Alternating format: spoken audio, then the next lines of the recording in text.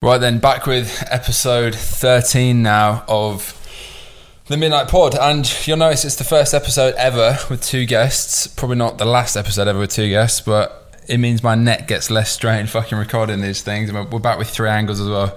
And again, I guess this isn't the first non-purely entrepreneurial one at this point by the time this comes out, but it's probably one of the more interesting ones. I guess, how do I introduce you guys? I suppose we've got Brucey and Nutty, both Royal Marines, and both, was it last year, rode the fucking Atlantic, which is shit that people, I feel talk about doing, but never actually do. But you've actually done it, which is mad. And myself and Bruce go back, 10 years? More than that, actually. Back to rowing days, back with 2009, YCRC. Yeah, fuck, what's that, 12 years ago now? Jeez. Time flies. And yeah, just fucking keen to get you on, because every time we catch up it's a good chat. There's always some crooked stories about interesting shit you're up to, and it makes my life feel very boring in comparison. But I guess first question as usual, and just to both of you really, you can kind of cut in on each other, play it how you want, but I suppose, how did you guys, you got different stories obviously, but I guess firstly, how did you get into the Marines? What was the story there? I guess a bit of background from both of you, and then maybe a bit of background about the Atlantic Row, because I want to dive into that a lot. And really, how the fuck did that come about, basically? No, okay, so we'll start kind with, of three questions in one, really. We'll start with the first one, is how did I know about the Marines?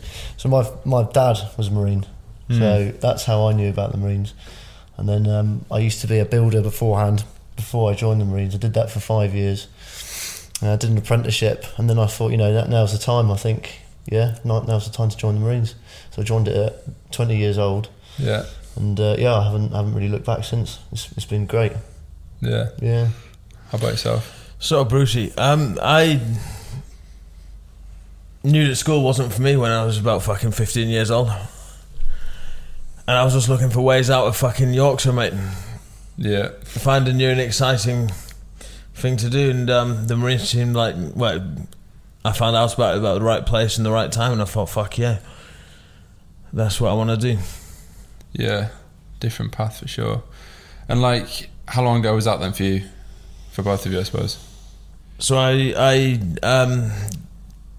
joined Marines and started training in 2013 and finished training in 2013. Yeah, lit. How about yourself? It started in 2013 and finished in 2014. So did you start together? Is that how you met? No, we didn't start together. He was, I think you were a couple of troops ahead of me. Probably about 3 or 4 troops ahead of me, I think, maybe. Yeah, me and Nutty never crossed paths until our heavy weapons course in 2015. Yeah, that was the first time we sort of got to know each other quite well, which was a great course as well. A really, really good course. Anti-tanks. Yeah. So yeah, it's pretty cool, firing big guns. This is literally a world I know absolutely nothing about. Very little about, compared to obviously e-com, digital marketing and shit. So I feel my questions are going to be so fucking ignorant. But getting into that, because I have a mate that we just mentioned off camera previously. I won't say his name, but he tried to get into the, I think, SAS reserves, I think was what it was, and then ultimately failed, even though super fit and shit. In terms of army, I mean, I'm going to sound so stupid, but where does the Marines slot in terms of, I guess, the bigger picture of that whole world, army, Marines, SAS? So in the is there different levels and shit? Yeah, I'd say so. In the British military, the army basic training is quite short, and a lot of them go to specialise and do other things after they finish their training, and the ones that continue to do a lot longer infantry training, they're the better ones. And the Royal Marines basic training is 32 weeks long, and it's not easy. Yeah. It's physically demanding, I'd say, and mental robustness as well helps. Yeah. I'd say the Marines are one of the better outfits within the British military. I'd say so, yeah. And how long did it take you to get in? Is it a case of say I wanted to join the Marines tomorrow, what's the process basically, and how likely am I to get in statistically, and if so, what do I need to be good at? So you can first join the Navy, which the Marines is part of the Navy. You can first join the Navy when you're 15 years old and 9 months. And when I was that age, I went into Leeds to the Armed Forces Careers Office. Like the Tuesday after, when it first opened up again after the weekend, I went in there and said I want to join the Marines. And then, so you first have a lot of tests. You have to do like little bits of bullshit, like a physical test at a gym. Yeah. Like certain gyms sign up to the Armed Forces recruitment scheme, and you go and do a 2.4k run on a treadmill and some other weird tests. Go and get a medical, and if you were lucky and you're trying to push the process, you could do that within a couple of weeks. Then you do a something called a PRMC, which is a potential Royal Marines course, yeah. And then you go and do that. And that to this day, that's one of the hardest things I've ever done in my entire life. And then once you've passed that, then you get a date where you start training. Yeah. And you said it's one of the hardest things you've ever done. Like, obviously we met through rowing. I know you mentioned earlier that was rowing training was hard. Like, how does that training compare to rowing? And like, what does that actually entail? So we did PRMC. It's your first exposure to I don't know, like military style stuff. So when we was rowing, it was always in the gym, and yeah, we'd start a training session and finish a few hours later, and you just got absolutely thrashed for about 3 days on the PRMC. Yeah, and it's just it's mentally harder, you know, because you've never done anything like that before. Was that when you were 15 years and 9 months? No, I was 16 at that point. You were 16 at that time, yeah. And in terms of like people that actually get in then, like what's the stats on that? And is this just fitness stuff at this point? Rather than like weaponry stuff or whatever? Yes, predominantly fitness to begin with. And then you move on to learning about how to use weapons and things like that. And getting attacked by a dachshund and getting licked to death by a miniature sausage. Okay, yeah, Tokyo's back on the pod. Yeah, he's either sleepy or crazy, and today he's chosen to be bad. Yeah, fuck. So, do you remember? You said there's over 32 weeks, or is that a separate stage or something? No, 32 weeks is once you pass the aptitude, like the PRMC. Yeah. So once you pass the Royal Marines course, and then once you pass that, you start training, and it's 32 weeks long. And that's to be like effectively fully qualified, I suppose. So once you finish those 32 weeks, you get given your green beret. Yeah. Yeah. And then depending on where you go after training, you do different stuff, I guess. Yeah. And then where are you based at that point? So me personally, I passed out at the end of 13, and then like a few weeks before Christmas, went on Christmas leave, and then at the start of January I went straight out to Norway. Yeah. Which for me just felt like a continuation of training. And I was still flapping, you know, at 32,000 feet. For me that was just a continuation of training, you know, just getting beasted by the lads that you joined the company with, and by the people running the Norway package. Yeah. And then like day to day, and we're probably going to chop and change between a few things before we get onto like probably the main thing I want to talk about, which is the fucking Atlantic row and stuff around that. So like you're in the Marines, you're 16, probably coming on to 17 at this point. Obviously most people, myself included, I had actually just quit rowing and was fucking, I remember speaking to you about this I think years ago, and I was just like literally in fucking sixth form doing like very standard boring shit. What does like, I suppose, what does like a standard Monday to Friday look like in that situation? But then also like over a year, what does like a year of being in the Marines at that point look like in terms of like training and actually being out? That's a really good question. Being out of like base. I was in my first year in the Marines. I was really lucky. You know, I got to go away a lot and do a lot of stuff. So I went to Norway. I did mountain and Arctic warfare training package in Norway. Then came back for about a month, and then we went out to the Middle East. And between then, I did a mountain training package in the Macedonian Alps in Albania. Then we fucked around a lot in the Middle East and East Africa.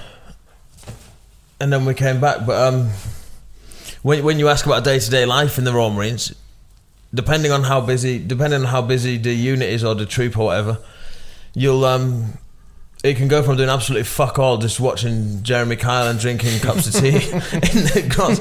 Maybe do the odd range package, and go and blast some rounds down range on a fucking Wednesday or something. I don't know.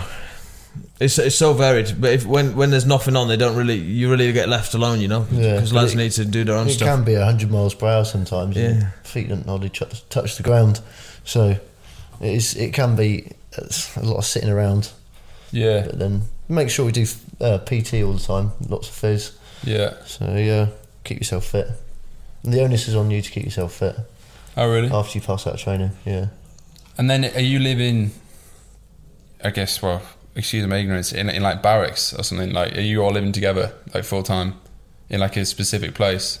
You're obviously keeping yourself fit. How does that work? This is within base. Lads can live off base and commute if they want to. Yeah. Don't matter where they live, as long as they can fucking turn up at 8 o'clock in the morning, that's sound.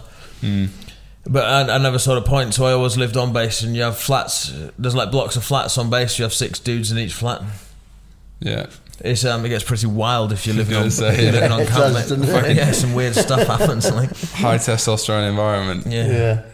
And is that like, do you get to choose who you live with? Is it literally a case of like, is it like similar to like fucking school or sixth form, uni, whatever, you get put into like flats just with people? So when you first pass out of training, you may not know anyone or just the people you're in training with. You pretty much get put where you want to go. But if you know someone and there's a free space in that flat, you can just there's nothing stopping you jumping in there. Yeah. It's pretty good in that sense. Yeah, so I guess probably more intense than running. Let's keep coming back to that, but like, do you get to the point where you're either really good friends with people or you just want to fucking kill them? I would imagine living with people all the time. I guess it's like boarding school or something, which I never went to. Yeah, I get that. There's a certain type of person that passes out of Royal Marines training, right? So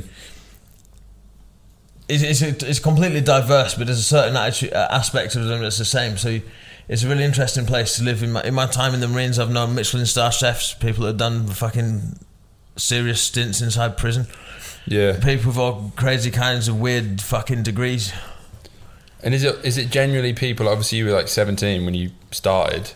Is it generally younger lads, or can people join? Well, I guess 2-part question: is it generally younger lads when they start, or can people join at any point? And then secondly, yo fellas, quick one. First bit of promo for the pod. You may or may not have heard, I released a fucking ecom course a few months ago. Basically spent like 6 months making it because I was in between businesses, as you probably know if you follow my shit. I must say, 12 hours long, it's fucking quality content, especially for the price it's at now. I was going to drop it at like 1,500 quid with some bullshit guru-y webinar and all that rubbish, but as you know, it's not my main thing. I'm working on a new brand right now, very, very fucking much in the trenches, which is why I think is actually a better course than everything else out there, because it's built on real experience of my brands in the past and my current one. So yeah, long story short, I've dropped it to 299 quid, which is fucking criminal to be honest, because it should be way more expensive than that. I think it's super, super valuable. If you're interested in ecom, you're already in ecom and you wanted to get into ecom, 0 to 1, starting a brand from scratch, then definitely worth investing in. Link is in the bio of this video, or podcast, Spotify, Apple Music, wherever the fuck you're listening or watching, and enjoy the rest of the pod.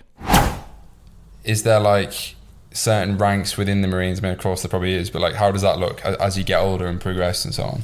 Yeah, see, back when we started training, I think you could be, the oldest you could be to join recruit training was 32 or 31 or something like that, and then like the youngest was 15 years and 9 months. You can apply, that's the application, so when you're 16 you can start training. But yeah, I mean, as you rise through the ranks, you normally, your corporals are normally in their sort of like late 20s to early 30s, and then you get your sergeants that are in their late 30s to going on to 40. So yeah, it takes a while to promote sometimes in specific branches within the Royal Marines, but yeah, got a full spectrum of age. Interesting. So you can have some really experienced people. And I remember there was one lad in training who was training with me.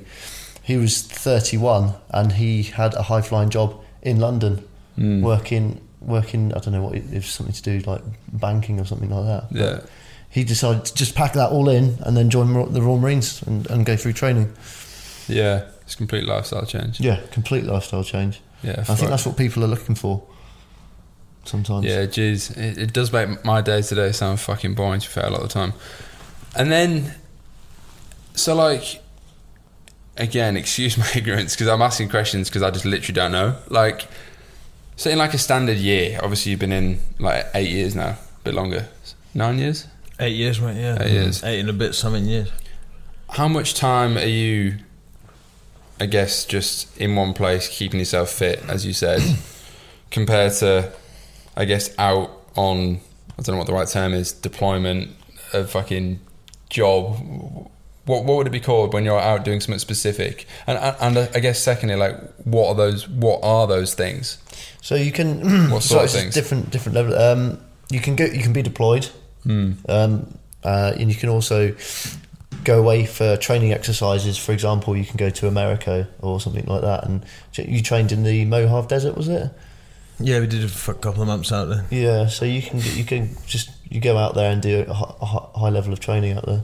Yeah. But then you can also get deployed on a ship, and that the ship will go somewhere. So yeah. Yeah, fuck. It doesn't sound like a boring day at the office. You can get into a good routine on ships, especially if they're sort of like going. When we joined the aircraft carrier, a brand new aircraft carrier, HMS Queen Elizabeth, went all the way over to Halifax in Canada. Oh, fuck. So that's the journey over took a bit of time, and then sort of like you're allowed to go ashore. Then we pretty much drove down the entire. Yeah. We stopped at a load of places on the way down, but we drove all the way down to Florida pretty much. About 30 lads in 5 different, well, they call them soccer mum cars in the States. But we had these things called Dodge Caravans, mate, and they were fast as fuck. And we just road trip down the eastern seaboard. But every so often, like, this wasn't just a fucking holiday, right? We'd just stop at various different military outfits. These were already pre-planned, and we'd do a bit of training with some various different people over in the States, and then finish up in Florida. Yeah. And then, so like time split wise between being in the UK and being abroad, then how does that look? Or So is that completely varied? I've spent almost exactly a third of my days in the Marines outside of the UK, doing various different stuff, and that's not including boat stuff that I've done. Yeah. Which is, I just call boat stuff all the time I spent paddling and rowing, which probably makes up at least another third of the time that I've spent in the Marines. And do you get like much choice in terms of the sort of things you're doing? It like, is there like certain people that will specialise in certain disciplines? Like, yeah, you can choose your specialisations. There's quite a vast array of like specialisations within the Royal Marines, and that's how we first met on the anti-tanks course. So anti-tank gunner is one of, I think, 15 different trades you can do within the Royal Marines. yeah. So, yeah. And what would some of the other 15 be? You can have mortarmen, you can have clerks, signallers, vehicle mechanics, Mountain leaders. That's a really there's prestigious something in the one. Marines. It's called a REMF, which means a rear echelon motherfucker, right? So say someone joined the Marines and then became a vehicle mechanic or something. They just spend all their time fixing the wagons and they're not really doing much. Yeah. Just putting the snuffs back in the pack. Yeah. Yeah, fuck. Okay, and then in terms of like, I guess probably what I was trying to partly ask as well, like training compared to being out on, I don't know, is a mission the right term? Like doing specific jobs is, I don't know how to put it really. Trying to think. How would you put that? So you call it deployment. Deployment. Like you have the winter deployment, so you're going to mountain and Arctic warfare training in Norway or something. That's a deployment. I think any time you're spent out of the UK is called a deployment. But I'd say a tour of duty would be something like being in Afghanistan for 8 months or something. Yeah. They call that a tour. And how much of that have you done in different places? I've never done a tour of duty with any action. Yeah. Yeah, cool. And then coming on to the rowing then, elements of the rowing. So obviously one thing I wanted to get onto was fucking rowing the Atlantic. Obviously we go back from rowing as juniors, which you said was one of the hardest trainings you've ever done, but geez, I don't know how that compares now. But how did that come about then? Was that initially through like stuff you were training on, or just like personal interests outside of day to day, or? So I finished rowing at York City and joined the Marines, and then I started doing sprint and marathon kayaking. Yeah. Ultra distance marathon was what I did. So I started paddling these ultras every few years, and then that's how I met Nutty again after the anti-tanks course. Actually, so he was always asking me to there's a race called the Devizes to Westminster, which starts in Devizes in Wiltshire, and it finishes at Westminster Bridge, which is 125 miles paddled in one hit. In a kayak. In a kayak, mate. Yeah. Yeah. 2-man kayak. Okay, two or something. 2 men in a kayak, and I think was it. What year did we paddle, Nutty? 2019 we paddled, yeah. I think it was 17 or 18 where I was chasing the clock, and I spanked in at Windsor about 85 miles in. Like I spanked in hard, so there's no way I was gonna. Like I pulled out at Windsor anyway. Yeah. Without making any excuses. And in my mind, there was no way I was ever gonna paddle that race again. You know, it's hard, like too hard. Then I went back, joined Lima Company from I was previously based in Taunton, and I was like, fuck. And he kept asking me, he wants to paddle the Devizes. I'm like, Brucey, when are we next paddling the Devizes? I'm never fucking doing that shit ever again. He kept asking me. And one night, I think we were in a place called Little Creek in America. Yeah, here it was, yeah. Was that Florida or fucking Virginia? Or it was somewhere. Right, yeah. It was somewhere Virginia, in America. Yeah. And then we just got back, absolutely fucking blind drunk, and I was like, Bruce, we're paddling Devizes, and I was like, yeah. No dramas, mate. I'll paddle the Devizes with you. And then it was like, yeah, sweet. I woke up in the morning and I was just thinking, fuck, what have I just said yes to? But anyway, if I said I was going to do it, I'm going to do it. Did you do it together the first time? So we paddled in 19, right? Yeah. So me and Nutty paddled in 19, and like people train all their lives for this shit, mate, to get a good time in this race. And then Nutty had never even seen one of these sprint and marathon kayaks, which is it's not a kayak like most people are thinking of a kayak. It looks like a rowing boat. It's like a long, streamlined kayak, right? And they're pretty hard to sit in. So Nutty went from with no paddling experience to coming top 10 in international competition on the Devizes to Westminster. Yeah, it was great. So yeah, it worked out really nicely. I got my first back once me and Nutty got back in the boat. I got my first back from these kinds of things, and Nutty was really good actually. Turned out, learnt really quick, and we pulled an absolute blinder there. Yeah, it was good, wasn't it?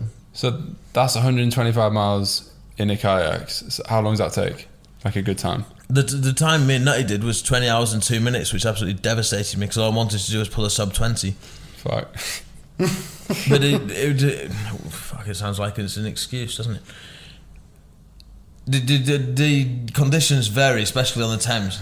Yeah. And this was a notoriously slow year, so if someone came 9th on another year, that'd be like an 18:30 fucking time.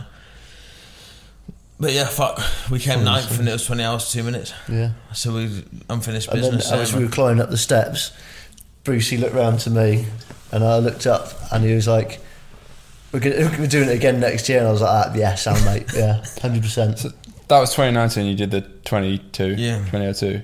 Did you do it in 2020 then? No, mate, we started training for it. So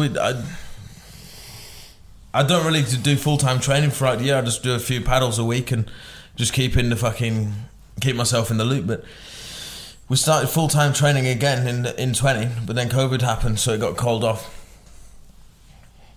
Yeah, and then so doing that sort of thing, is that like supported by being in the Marines? Do they just like, I guess, do they let you just go off and train for that? And how long do you go off and train for that? Yeah, totally.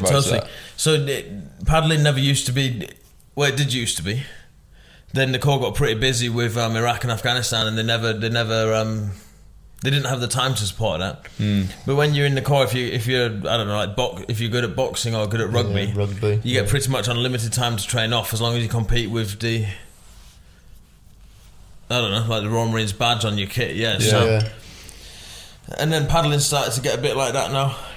which is nice for me because I fucking love it. But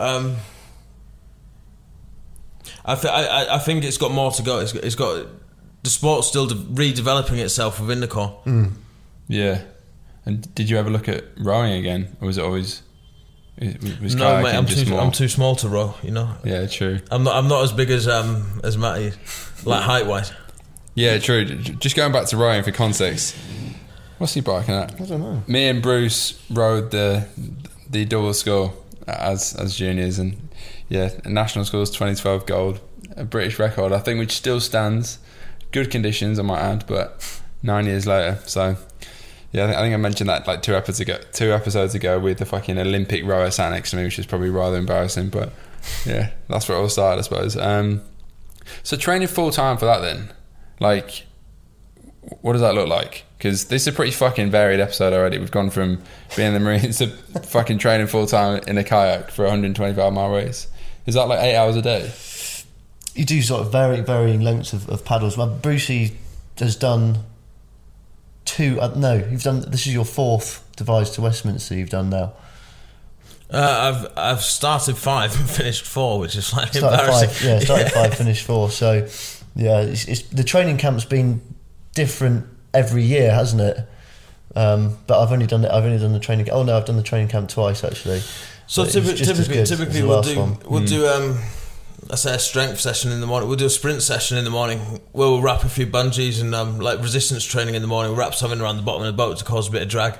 Yeah. Do a few intervals. Do an interval training session, like some sprints. Then in the afternoon we maybe paddle between 20 and 30 miles down the river. And where are you training? Like, where are you based out from doing this? And it varies all over the Upper Thames. So a lot of the time we're based out of RAF Benson near Oxford. Sometimes around Windsor. Yeah. And we move. So say we start the training camp at Benson. So it's some of the guys on the training camp, this is their first time they've seen the course, you know. And when it's pitch black at night and you've been paddling for 10 hours. Right, I just have to pause quickly there because this naughty little dog started barking at his own reflection. Made us all think there was a fucking ghost in here again, which he seems to think every day. But yeah, so rowing, kayaking, just on like, so it takes you roughly 20 hours, obviously just below 20 is what you're aiming for. Are you sleeping in that period? Or no, you're literally doing that? No, you're just paddling non-stop. And when you so everything counts towards the time. So there's 77 portages on the course, which is mainly on the canal, where you grab the boat and run around a lock gate. 77? Yeah, the longest of which is a mile long. Fucking hell, so you're running for a mile with a boat. Like running fast, like you got the boat on your shoulders sprinting a mile. Yeah, like you're hanging around like really going for it. It's 20 hours flat out fucking moving, mate. Yeah. As our coach always used to remind us when we were hanging around, he'd be like, Westminster's that way, chaps. Yeah, fucking cheers, Rob. But he's not wrong. He's not wrong. Old Rob King. Fucking hell, so how do you think that compares to doing a 2k row back in the day, which takes 6 or 7 minutes as a junior? 20 hours seems quite a bit more. But obviously the intensity might be different, but is it way harder? Obviously, maybe for different reasons. You just can't compare the two. That 2k row test when we were rowing as juniors is disgustingly hard. And also, you remember it as hard as. So it's a cumulative effect of what has happened before you do this. It's how you'll find the next thing, right? So you've done all this other stuff and it's all been pretty hard. So the next thing is just one more thing. Yeah. But when we used to row, I'd never experienced anything really that difficult at all. And I just remembered rowing on the rowing machine at York City Rowing Club was one of the worst things I've ever done in my life, mate. Yeah, jeez. 5k test as a junior is pretty fucked. But yeah, I want to come on to what sounds like even fucking harder is, I guess in a nutshell, you rowed the Atlantic Ocean recently. Was it 4 of you? So you 2 and 2 other guys? Yeah, so we're both good friends with a guy called Junior McElhinney, who's he got blown up in Afghanistan, and he started his process of recovery afterwards, inside and outside of the Corps. And we bumped into him by chance at someone's birthday party, which we crashed actually to try and get, who'd also rowed an ocean, to get some ocean rowing advice. And one of the original four we'd had just dropped out. And so we met Junior there, and he was really keen to row the ocean with her.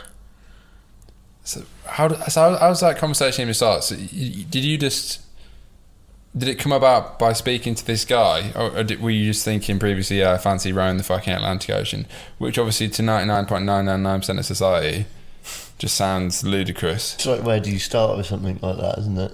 Yeah. But, yeah, we asked Junior, and he was more than up for it, because he'd heard his friend whose birthday it was had spoken about it a lot, and he liked it, and then he's heard about ocean rowing. Yeah. And he likes the sound of it, so it was kind of easy just to be like, do you want to do it? Yeah, do you want to do it? So to go back a bit. This was just after me and Nutty had finished. There's a guy called Mick Dawson who's a world famous ocean rower, and he's done a lot harder ocean rowings in the Mid Atlantic, like crossings, than what me and Nutty had done. And then so he runs a foundation called the Cockleshell Endeavour, which it supports veterans wounded physically or otherwise to do something life changing, to turn their lives around. And he'd already planned and paid for these two guys, but one of them was suffering from strokes at the time, and his missus rung Mick and said, "There's no way I can let this guy row down the Yukon or paddle down the Yukon." And so everything had already been done. So he approached the Bootneck, the Royal Marine, Marathon Paddling Network, and says, "Is there anyone that wants to paddle down the Yukon?" And my mate Joe Maynard recommended me for it. And he was like, "Brucey, do you want to do it?" And I was like, "Yeah, sound." Down the Yukon, sorry. The Yukon River. So in the Canadian Yukon Territory, just east of Alaska. So the race itself is 444 miles long.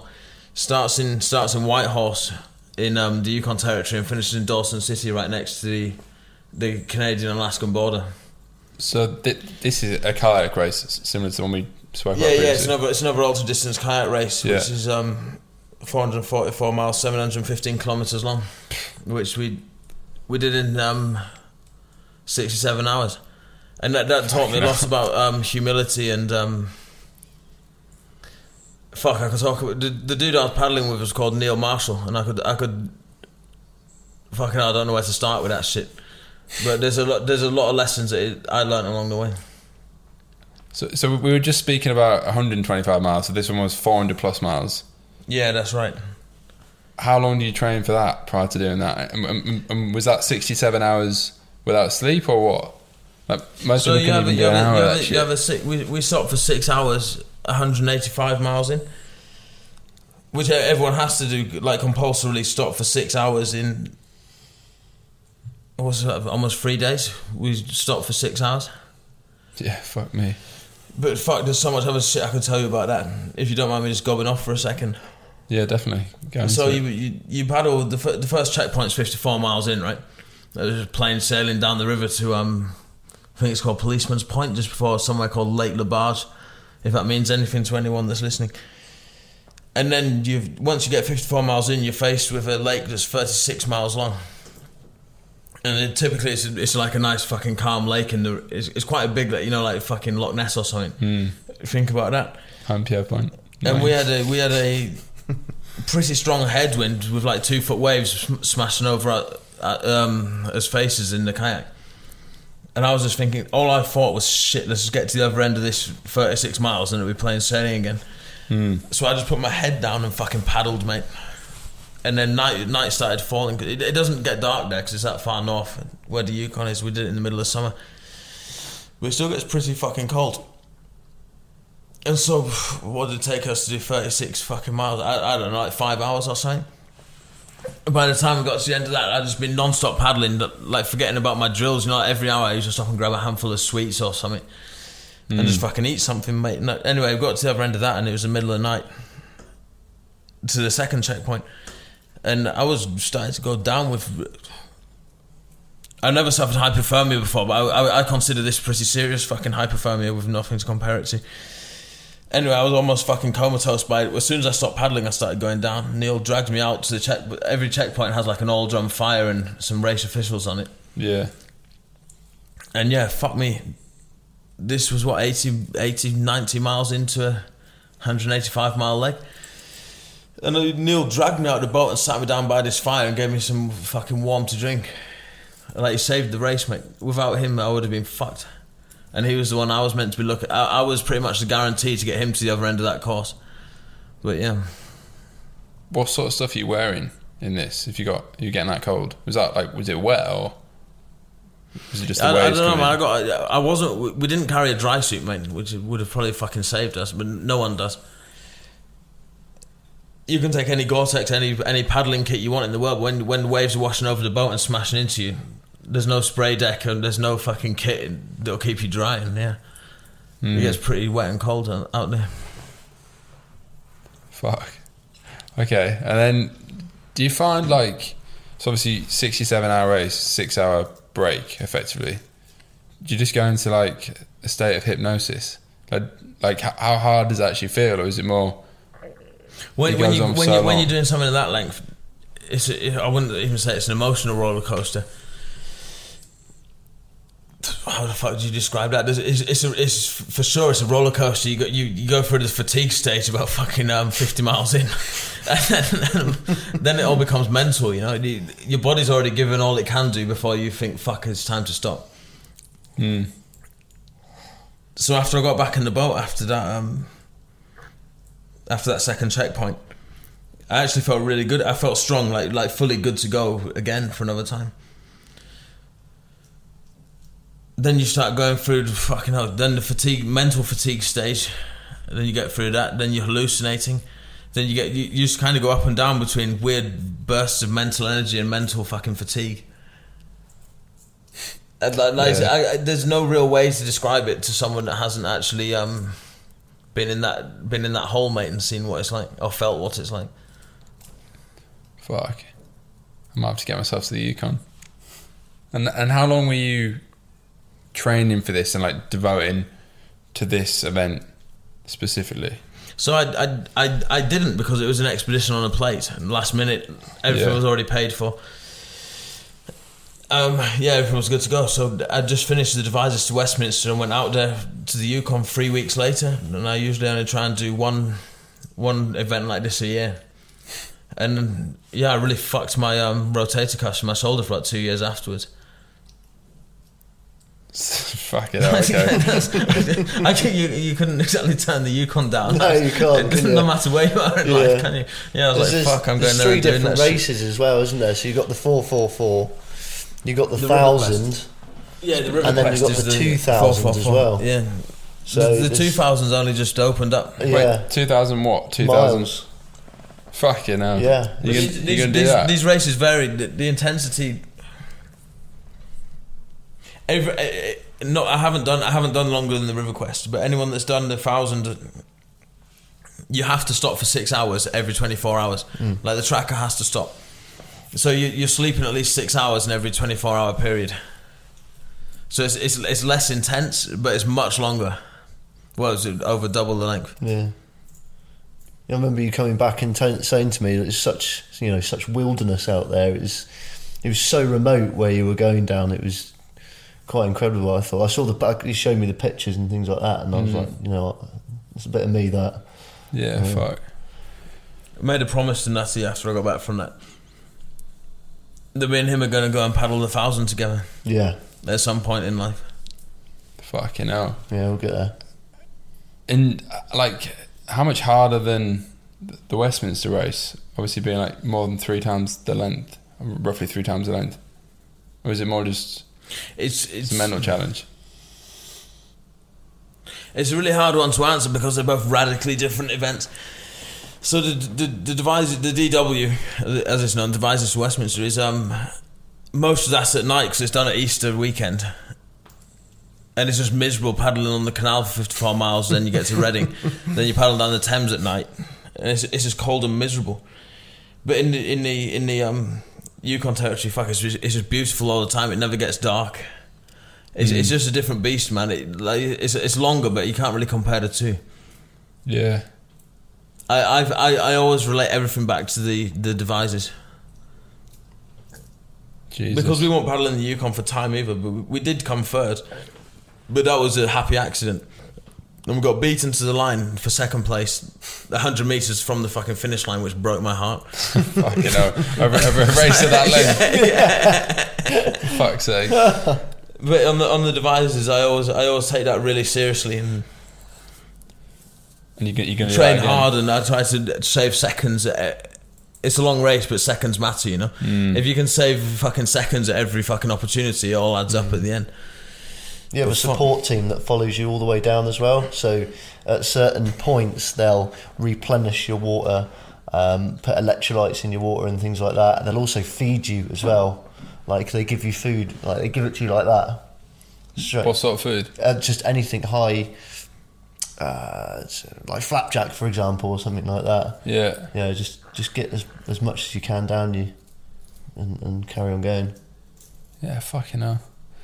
And then I guess that brings me nicely back to, you've gone from this 150, whatever the Westminster was, 150 miles, right? 125 to a longer one in the Yukon, and then you rode the fucking Atlantic, which is what, 4,500 miles?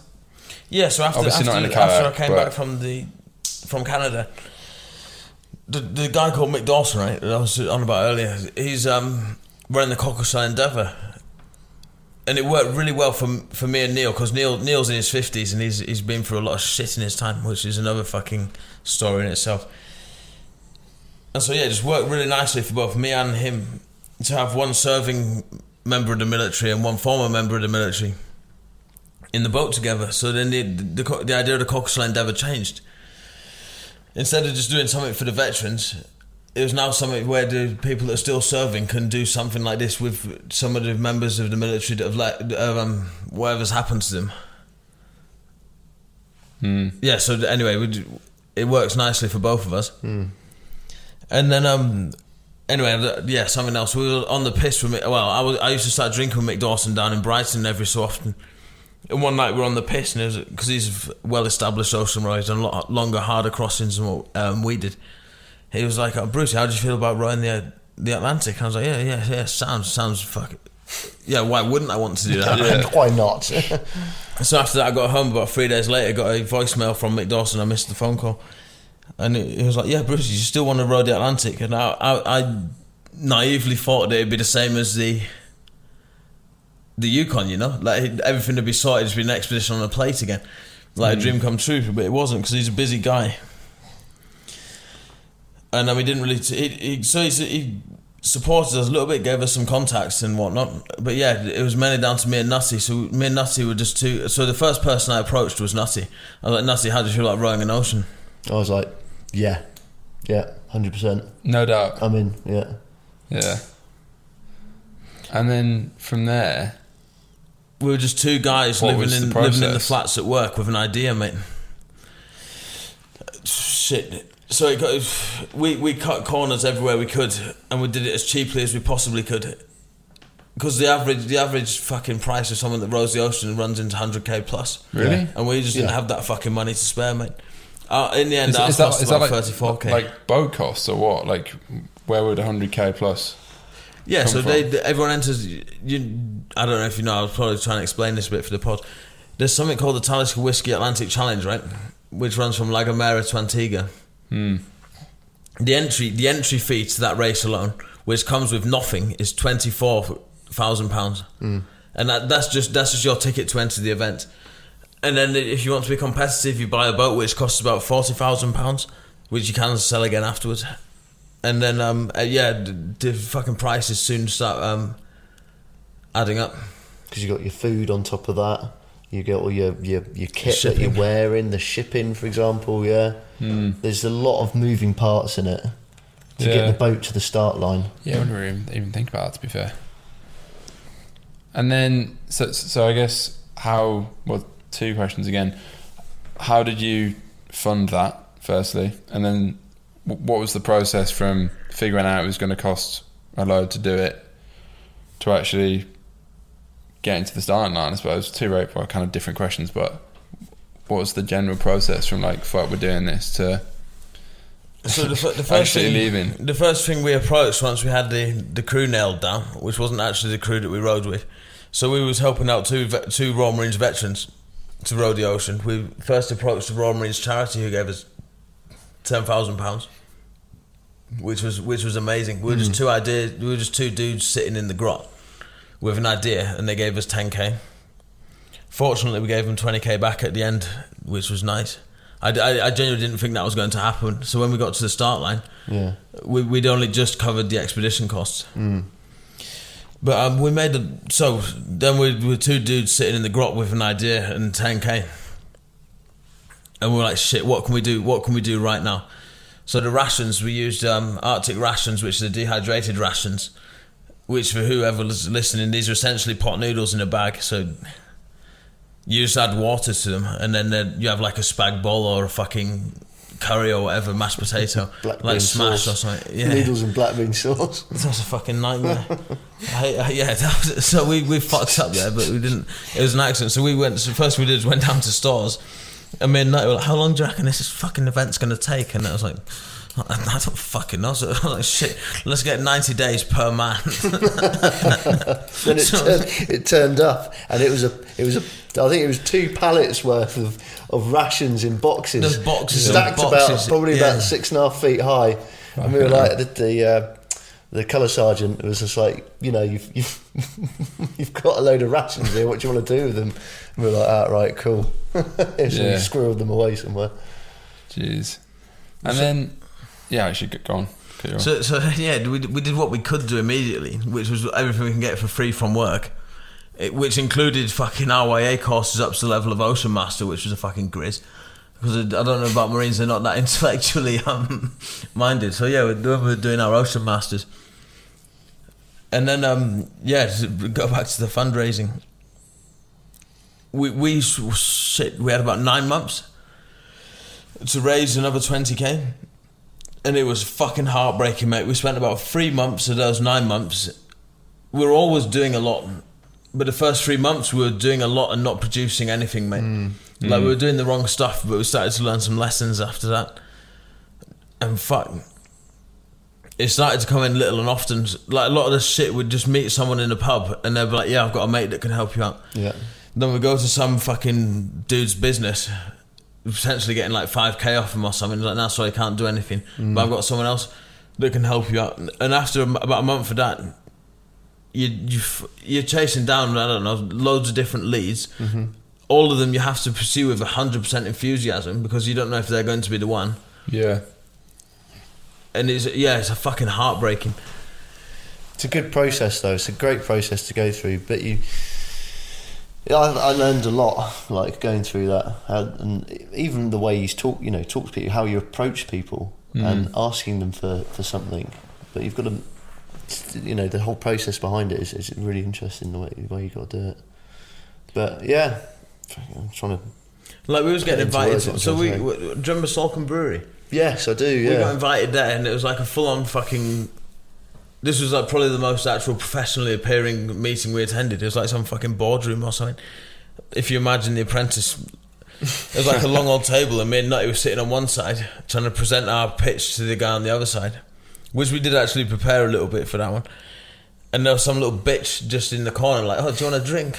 And I was like, yeah, can I take a pint of the Salcombe Gold? Which is one of the ales. Which is really nice. And then the guy at the table was like, what the fuck?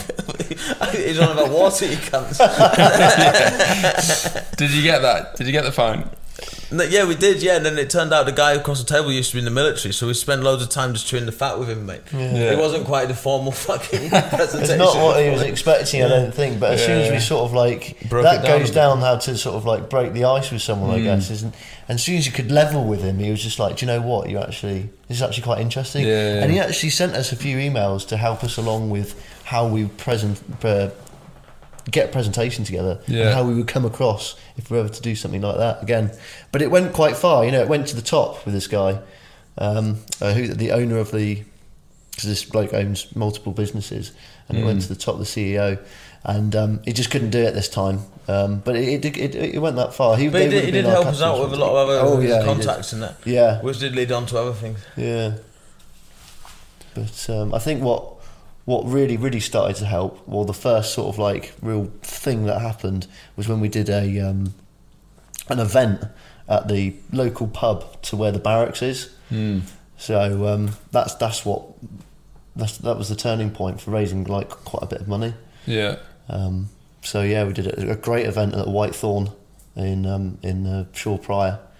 The bloke who owns it is a guy called Mike from Mad Dog McRae, and so he's a local. He's quite an international known singer actually.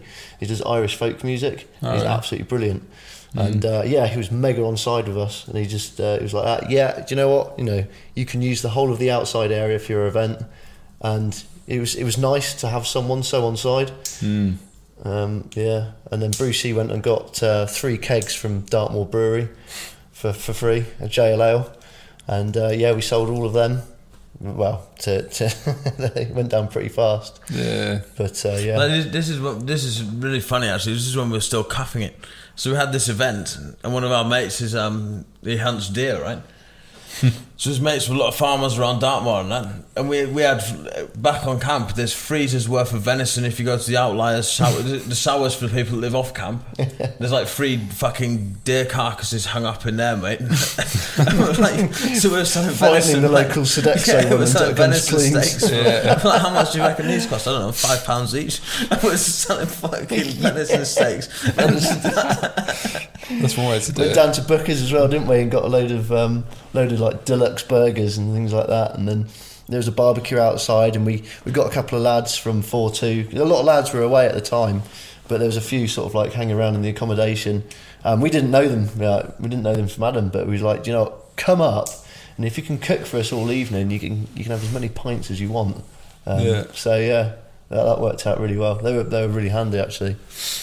Just for cooking all evening. Yeah.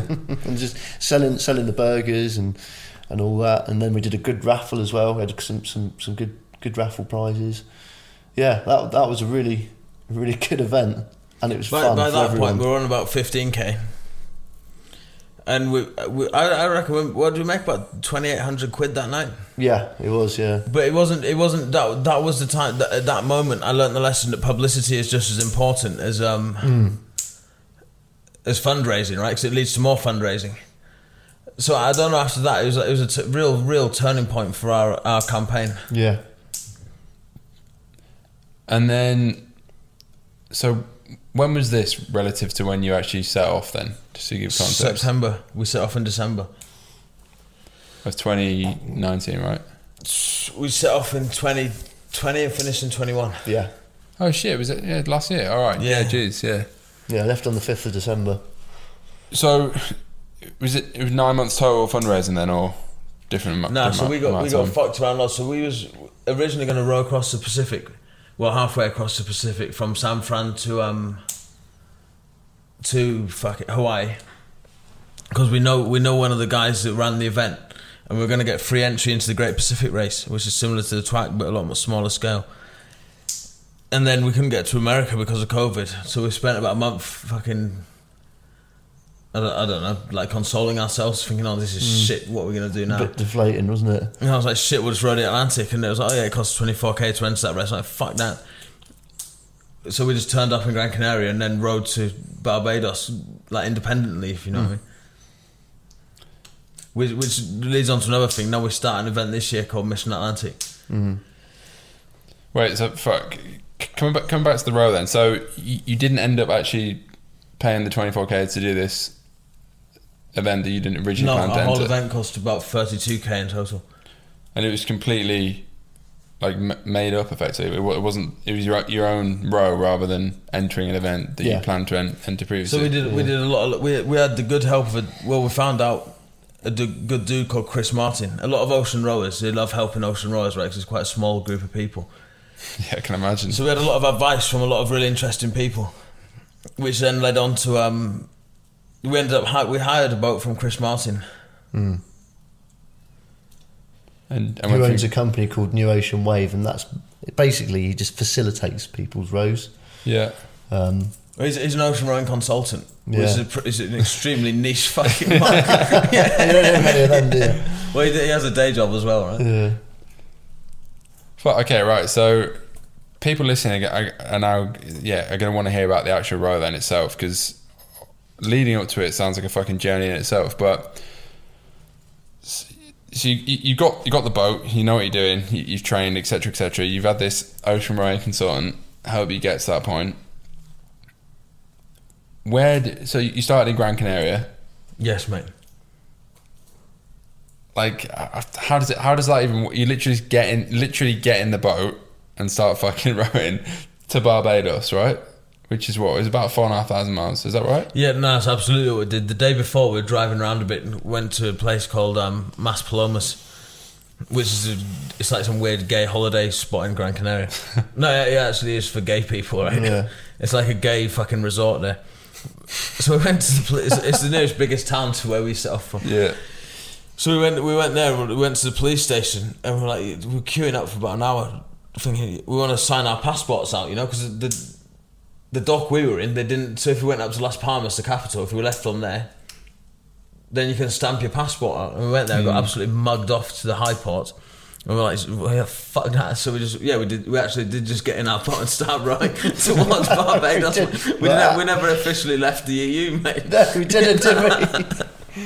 Wasn't too much of an issue the other side, but we had to fly out to Gran Canaria in November because we went into another lockdown then, and we were with the Conservative MP for, where was it? Hedge End and Eastleigh, mate. Yeah, Eastleigh.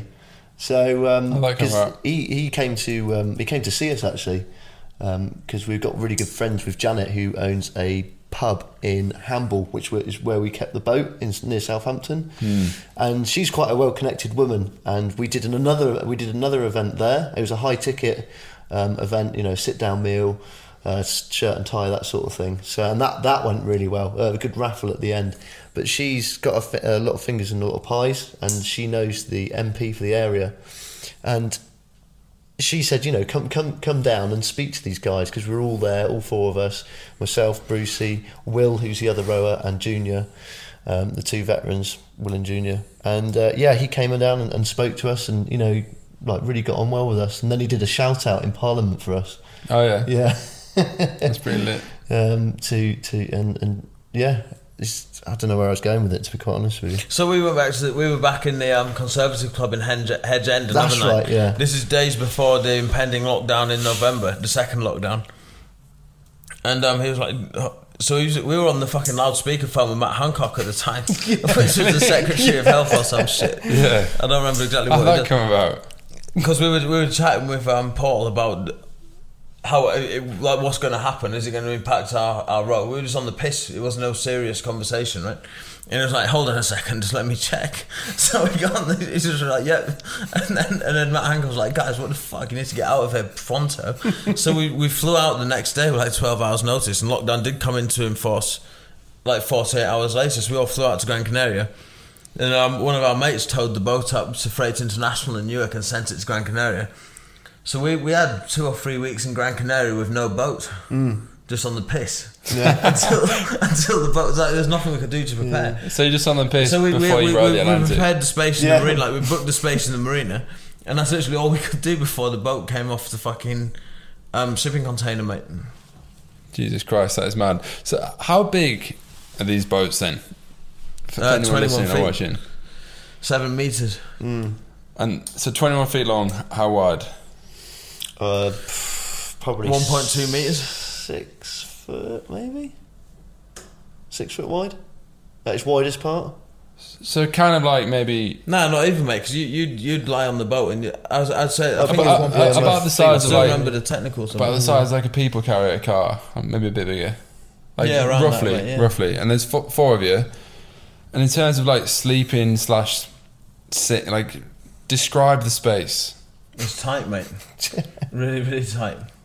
So is it like a cabin at either end, or like? Yeah. What's it like? Yeah, there's a cabin at the front, and there's a cabin at the rear. The cabin at the front follows the line of the boat like that, and it's extremely sort of like you're sort of like sat in there like that, and it's extremely tight. Your shoulders are sort of rolled up. So for people that are listening and not watching, not his demonstration, it's like there's a little tube that goes underneath.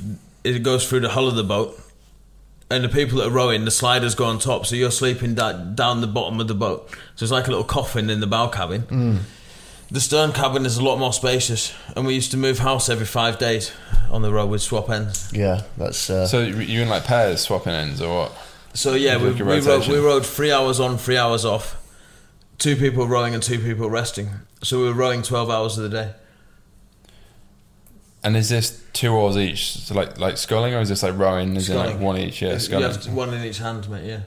And in terms of your arse, you're sat. So is it obviously you start facing the same way, but it's not like rowing when we used to do with slide. Does that have sliders? Or Yeah, sliders. It does have sliders. It's just the same as sculling, but you're lucky to reach full slide because the boat's waving around all over the place. You're not doing a half slide fucking routine. Get your catches in on time and shit. Yeah, fuck. And then, how long did it take in total before we come on to 49 days and 19 hours and 45 minutes or That's something. right, yeah. Not that anyone's counting, jeez. And do you think... Yeah, right. Was that harder than the Yukon race overall? No, the Yukon was the Yukon's different because it took less than 3 days, and it was intense. You know, it was non-stop paddling. The row's different. It's mentally challenging because you're just stuck in that boat for 7 weeks, just rowing across the Atlantic Ocean. Yeah. And the conditions are a lot worse on the Atlantic, and you don't know what's going to happen the next few days. The Yukon's just challenging. It's just down to you if you want to paddle or stop. You know, that's the hard thing about it. In the ocean row, you never think about stopping because you're still in the middle of the fucking ocean. Yeah, it doesn't really come across your mind something like that. You've got to keep going. There's no. Yeah, you've just got to keep rowing. Yeah, it's a bit like Groundhog Day, sort of like get up, row, do a bit of cooking just before we go to sleep, hand out everyone's food, then go to sleep, and then get up and do the same again. Do you sleep well? Do you actually manage to sleep? There's some strange dreams on that boat, like very, very strange, very lucid dreams. It was a bit weird. 3 hour slots as well. And how long did you spend in that boat as a crew together prior to actually setting off for 49 days? In total, as a crew, about 5 hours maximum. So me and Nutty and Will, we were lucky enough to all have the time off. So mine and Nutty's summer leave, and Will was free as well. We delivered someone's rowing boat to them in Copenhagen, so we rowed across the North Sea and then through the Ida Canal and through the Baltic Sea to Copenhagen, which was just like a summer holiday. But me and Will and Nutty had been in the boat together. All the training we'd done with Junior, who turned out to be one of the strongest rowers on the boat. We did all that. We did a couple of hours training on flat water within the breakwater of Plymouth Harbour, and that was it. Fucking hell. So, I mean, there's so many things I'm sure people would love to know, and I'm going to ask. Were you scared setting off? Like, was it nerve-wracking, or was it literally just like, fuck it, we're going to ride the Atlantic and... When the moment we set off, how did it feel? Me and Nutty were just laughing hysterically at each other, like we couldn't believe that. We were just like, we're here. We've done, we're actually setting off. All these times we spent in the accommodation block, tapping away on the computer, all those sleepless nights, thinking, is it going to happen? We were there, and it was just such a euphoric feeling. And sorry to interject, but yeah, it was a great feeling. It was short-lived. One of the biggest storms we hit on the whole row was still within sight of the Canary Islands, man. Tell him about the fishermen, mate. Yeah, mate. So we was leaving. We were talking with many experienced ocean rowers, 2 world-renowned weather routers. One of which was doing us a favour, weather routing for us for the whole crossing. And everyone was like, "Yeah, you've got like a 36-hour window." I mean, like shit. Yeah, we'll set off at 8 o'clock tomorrow. And everyone else was, not just me, it's only because me and everyone was like, yeah, we'll set off at 8 o'clock tomorrow. And then I was walking down the jetty to do some final checks on the boat before we actually set off. And there was a fisherman walking down like some fucking 70-year-old fisherman coming off his boat. And he was like, so when are you setting off? And I was like, yeah, tomorrow. And I was like, oh, I wouldn't do that. And I thought, what the fuck do you know you can't? And then shit, yeah, he was right. What, Right because into a storm. right into a storm? Fuck. Yeah. All the projections we were looking at, everything, mate, it was perfect time to sit off. But I don't know how the fuck he knew that it wasn't, mate. Well, he just knew. He just knew, mate. Experience-wise, fishing. His bones probably something. So yeah, it was, we almost got washed up onto the coast of El Hierro, which is one of the Canary Islands. Like we were rowing hard to get past it, and there was like waves smashing over the boat. And The wind was insane, wasn't it? at that point, we were doing 2 on 2 off. So we were rowing 2 hours, sleeping 2 hours. We were messing around so long on the changeovers. At that point, we all made the decision to change to 3 on 3 off. Just because the changeovers were taking too long and all the fucking water was coming into the cabins and it was all going to fucking shit. I'm like, yeah, this is a fucking disaster. So let's cut down on the Pitch black as changeovers. well. Yeah, Jesus. So how big, like, how big were the waves in a storm like that? I mean, we'll probably come on to some other storms, but They weren't that big first because they were big, but they weren't that big, but they were rough. So when you're out in the middle of the ocean, you have like big lines of swell, and it gets pretty fucking big. But if it's not too windy, it's pretty sound. You know, the boat just goes up and down over them. But when the waves are all coming around the island, the frequency of the waves and the like the choppiness of the waves really increases. Yeah. So it was really choppy, fucking horrible water to row in. And in fact, it sounds horrible. It was shit at the time, but it was a blessing because in those first few days, the boat proved itself to us, and we proved ourselves to each other, and it gave us a real sense of comfort that we knew when we were land was thousands of miles away on either side, we could deal with it because we dealt with it when land was still in sight. yeah, fuck. That must be a weird feeling. I think you mentioned to me before. You were like, I don't know if it was a few hours or a few days in that you thought like, I think you could still see land. When were you telling me this? And you were like, fuck, should we just row back? When was that? Yeah, nah. Everyone fought it, and it's only when we got out like a few days into the ocean, everything calmed down a bit, that we started telling each other. So we set up in Gran Canaria, right? And there's several other islands a bit further west, the way we were heading. And we were that close to them, like you could see cars driving around the fucking mountains on them. And I was thinking all the time, everyone was thinking it. It's like, shit, we could just pull in here, reset for a few days. We're still rowing from the Canaries to the Caribbean, right? It doesn't fucking matter if we pull in here. But and yeah, you no obviously never done one that. said it because I don't know, we're all proud fucking men. No, yeah, it was like, this is fucking nothing. We're gonna row the ocean, right? Yeah. Fuck. Yeah, we got a few days out when I was on shift with Natty, and I was like, Natty, it might sound a bit funny, but I would have pulled in those. And then I was like, yeah. It's just like I said to him, I could see all these like twinkling lights in the distance, and I was like, God, I bet it's nice in there. I bet there's a bottle of wine in there I could sink right now, like. Cozy. Yeah. It's funny. Yeah, geez. So, like, did you, obviously, on that kind of general topic, how hard, like, when was the hardest point, like, mentally? Obviously, I imagine, well, I suppose, how hard was it physically? But I imagine it was a lot harder mentally. Is that right? Physically, it was challenging. Just because the body starts to break down after a while. There's no way between 4 of us we could have packed enough food on the boat to maintain a what would you fucking call it, a calorific equilibrium. Like, we were in a huge calorific deficit, like to the tune of thousands per day. So say, like, I don't know, like 10 days in, before the row we got pretty fucking fat on purpose. So like fat, fit, right, like robust. Like 10 days in, I had like some weird fucking pregnancy belly. Like, all my skin was really floppy, and I had no. It was goffing. It was fucking disgusting. I was thinking to myself, shit, I better get rid of this all the time. By the time I get to Barbados, I'm never going to be able to trap when I get over there. And then, Number one priority. yeah. So did you lose weight? Really, like, No, noticeably but quick? it's not just like any. I don't know what you call it. Wounds. Anything bad that happens to you just doesn't fucking heal up, mate. like shit. Will had a really, when you the arse is the biggest problem on the row. Can't And every imagine. time you come off shift, you have to wipe down everything that has friction on it with a baby wipe, right, to get all the salt out. Because when it gets wet with salt water, you get waves are smashing over the boat sometimes. Then when you get in the cabin and you start to dry out a bit, you have to wipe all the salt off, otherwise it crystallises. And then when you go back out and it has friction again, it just tears the skin apart. And whether it started off with bad drills or whether it started off just because he was disposed that way, like Will's arse, it was fucked, mate. It looked like he'd sat on a fucking landmine.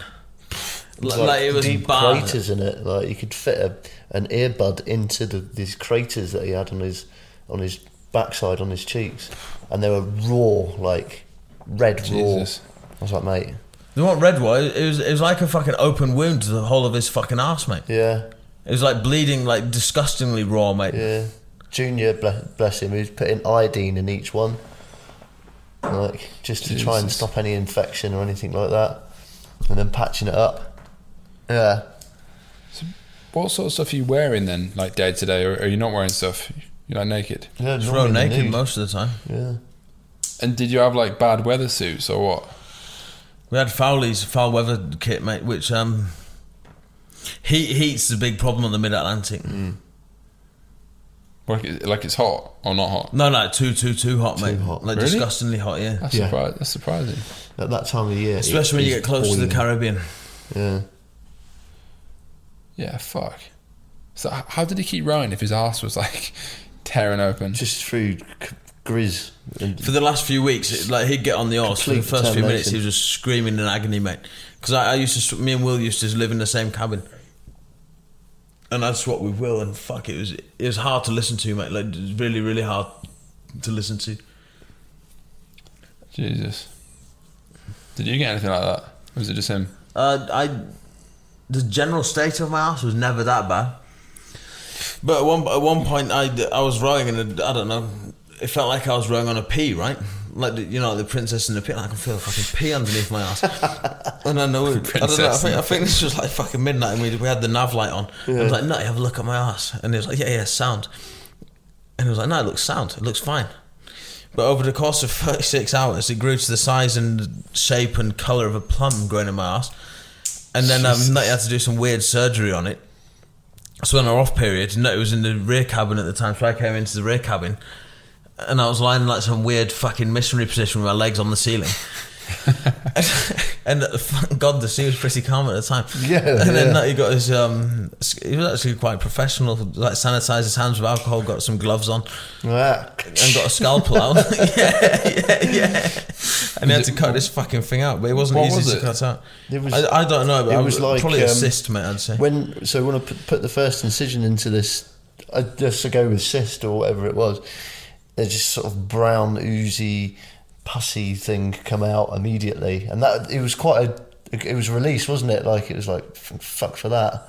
But then the most painful part for him was actually trying to squeeze the rest of the gunk out. Because most of the gunk inside, it was of a like a plasticine consistency. Yeah. Like it didn't just squeeze out, you know. So we really had to fucking squeeze the cunt, mate. Yeah, It was really painful. Like, Fucking So I hell. was just doing it very tentatively, like a bit of cut at a time, because you don't want to go too deeply. Because I'm not a surgeon by any means, so you know you've got to be careful because you don't want to fucking go in too far, and then I think Jesus without Christ. trying to sound too dramatic, I was just screaming at Nutty. I was like, "Nutty, you can't just fucking cut it. Just get it fucking out there and just squeeze it." And I'm like, just screaming in fucking pain, mate. While this Jeez. fucking plasticine squeezed through a tiny little hole. mate. Fuck me. And Jesus, yeah. Most people start watching this. I got a photo of it actually, mate. If you want to see the lump after the podcast finished. Yeah. Yeah, I do actually, to be fair. It's quite something to behold. And so, like, obviously, would you say there was a period where you kind of, well, just got used to it, and it just became like the new normal, or did that never happen? No, it happened, mate, for sure. So the first week and the last week, time slowed down. The first week you're getting used to it, the routine, and you're getting used to how it was living on those tight confines on the boat. And the last week you knew you were almost there and time slowed down again. And it was about the last 4 days, I think we got caught in some weird fucking back eddy. Yeah. So the ocean's got big currents in it, right? And sometimes the currents, say the prevailing current's going one way, for some weird reason there's like an eddy off the side of it. I mean, Nutty went from doing 10 miles in 3 hours to doing 3 miles in 3 hours. Oh, mate. Like between the 3 hours when the other two were rowing. And fuck me, it was honking, mate. Like I actually rang Chris on the sat phone. We never called anyone on the sat phone. We just texted him off it because texts were free. And we had like 90 minutes on there just in case of emergencies. We could call someone. And I was like, Chris, what the fuck's going on? I was like, nah, everything's sound. There's no, so on his weather projections, there was no reason that we should have been slowing down. And it was like, I don't know, maybe you guys are getting fatigued, or I don't know what's happening. Like, and I was like, fuck, nah, mate, I don't feel that different 3 hours later than I felt before. Like, I'm not going from 10, I'm not going down in fucking to a third of my original performance over 3 hours. Like, and it was heartbreaking, mate. It felt like we were rowing through fucking toffee. Yeah. Jesus. And did you have, like, what sort of, like, technology did you have on board? So we had like trackers and shit. So with the Garmin, so you could it was a chart, it was on a tiny little screen. I remember sort of like maybe about a quarter way of the cross, I sort of like I pressed the zoom out button, and I pressed it again. I pressed it again, and I pressed it. And I was like, "Fucking hell! I've got a long way to go." Like until I could see Barbados, and we were just over there, like. Yeah. But we had a speaker system on board as well. That was good. But the problem with that is I didn't realise that Spotify signs you out after 2 weeks if you're not connected to the internet. So we had all these podcasts and all this music, and then and then after 2 weeks there was no music. But that was alright because just still chatted. Like, yeah, it was really, great. No, actually, it worked out quite nicely. It's a really interesting thing, actually. Which I almost wouldn't have dared to have rowed for fucking 12 hours a day without listening to anything, right? Yeah. Like, you'd always turn something on before you rowed. But then when we were rowing in silence, I actually realised that the way your mind thinks, say you listen to a podcast or a song, you know how fast someone talks, or you know how fast fucking how long a song is. Yeah. Right? So 3 hours felt like 3 hours. But sometimes when we were rowing in silence, 3 hours felt like 30 minutes, mate. Yeah. Like time, the perception of time and space and everything just got really fucked, mate. When you're just in the middle of the fucking ocean for days. Yeah, that was strange. I'd probably always recommend anyone to row in silence from here on forwards, mate. So I was just some funny conversations as well. But so everything after 2 weeks was in silence, other than speaking. Fuck. Nah. Apart from Will had one book actually. Oh yeah, I can't remember what the fuck was that. It was like The Art of Seduction. It was so we had this weird fucking book. Like that. Yeah, it was like some weird fucking. Do you remember The Game by Neil Strauss? Yeah. It was something like that, mate. We were just listening to that once, right in the middle of the ocean. It's quite Jesus funny. Christ. In fact, it is quite an interesting one. So we were listening to a podcast, and it was about space, and we were rowing during the night. And then all of a sudden we had a meteor shower, and it was incredible. Like, I've never seen anything like that before. And one meteor came down quite close, I'd say, and it lit up like a couple of grid squares of the water. And it was like a bright greenish colour, wasn't it? That was incredible. Fuck. Yeah, that was one of the most famous Joe Rogan podcasts, mate. Yeah, I can't remember what the fucking dude's called now. He used to be, but he prophesied in Blur. He prophesied the end of the world. Oh, is he? What's he called? Does lots of TV shows. Yeah, he looks a bit like a paedophile. Is it him, Brian Cox? Brian Cox, yeah, that's it. No, this wasn't the Brian Cox one, mate. It was some dude that prophesied. So he believed there were civilizations before. Oh, was it? No, I know his name. What's he called? He's got a really soothing voice. Yeah, what's he called? I don't know what he's called. I know the bloke. He's got glasses. Is it him? Is it the one that talks about ancient civilizations? Yes, he talks about he's on about. He had his mate on the podcast as well. There's huge glacier flows coming down from Alaska or something, and there's a huge fucking end of civilization prophecy or something. What's he called? Yeah, I know who you mean. Yeah. Fuck it. It's like He's going to make such shit deep. listening. Everyone's going to be like, what the fuck are you cunts on about? Yeah. No, I know exactly what you mean. What's he called? Right, yeah, so we found the name of the podcast, Don. It's Graham Hancock. Fucking very soothing voice. Don talks about the mad, like, ancient civilizations and shit. So He loves hallucinogenics and pre-civilization theories. elaborate. Yeah, fuck, no, he's an interesting Don. So yeah, we was already fucking talking about this before we paused, but we were listening to this podcast anyway. And then yeah, it was a really clear night, and some weird fucking meteor shower started happening, and I started getting creeped the fuck out. And I was we were listening to this shit, and I was like, nutty. No, can we do you mind if we turn this shit off? Like, and then I was like, yeah, thank God. I didn't want to say it. Like, so yeah, we turned that off because you feel a bit isolated out there, you know. Yeah, fuck. So you're so open to the elements and so close to the water that you see all sorts of things in the water. You know, there was one time we were getting closer to Barbados, and still not sure what it is, but there were just like lights coming up from the water. I don't know how deep they were, but they were like electric blue lights, and they go on, and then they go off again, and then it would be over there, and then there'd be a few more over there, and a few more over there, and they're all around us. So to give a little bit of context to this, we'd already rode through like some pretty serious patches of bioluminescence, which was amazing. And then, at this point, some of them were like hundreds of meters. I don't know. I can't obviously tell how deep they were. Oh, yeah. It was like someone flicked on a really bright blue light, like just on and off straight away, like flicked it on and off. And we were just rowing through this weird stuff. And I think that his missus kind of explained it to us, but I've forgotten it now. Yeah, it was. It's a specific fish, I think it is. I'd have to like a blue sapphire, maybe blue sapphire fish. Quite rare. If it is even that. I described it to her, and that was the best answer she could give me. What's a fish that like produce some electric blue mad light? But like, as in a flash, like putting on a torch and then switching it off. Some of them were at surface level, and some of them were like really far down, like illuminated a whole load of sea for a brief matter of time. Yeah. Fucking hell. So you mentioned to me before something to do with, I think you said you saw there was a blue whale that was following the boat? No, mate, it wasn't a blue whale. It was sharks. Or both? We only saw two sharks in the whole crossing. Yeah. Which was hours after leaving Gran Canaria. We had two sharks circling the boat, which is that was it, yeah. I remember a bit ominous, that. mate. Mm-hmm. Then the storm hit, so yeah, it was an ominous thing before the storm. But we had an adolescent male fin whale following us for 3 days. How big are they? About twice the length of the boat, so like 14 metres, I'd guess. Yeah. You could literally see it beside the boat, or what? No, not when our oars were going in. The side of the whale was surfacing, because it never surfaced for long. It just surfaced, blow, and then sink again.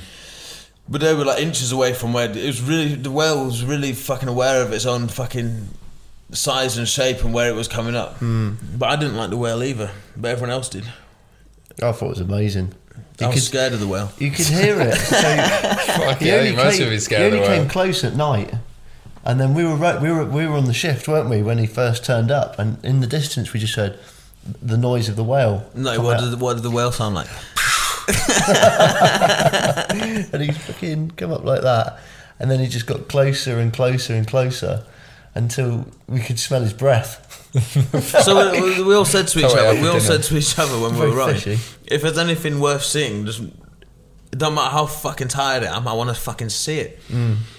So we kept hearing this fucking whale coming up, and then by this time we were pretty sure it was a whale because it was pretty next to us and there was a bit of a splash. And I was like, bang, bang, Junior, come up, there's a whale. And he was like, fuck off. and then when it happened, the whale was pretty much next to us by that point. And I'm like, yeah, that's definitely a whale. And then when it was like twilight in the morning and twilight in the evening and fucking sunrise in the morning, the whale would still be near us.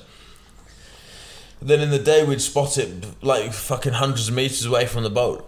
But every night it'd just swim next to us all the time for about 3 days, mate.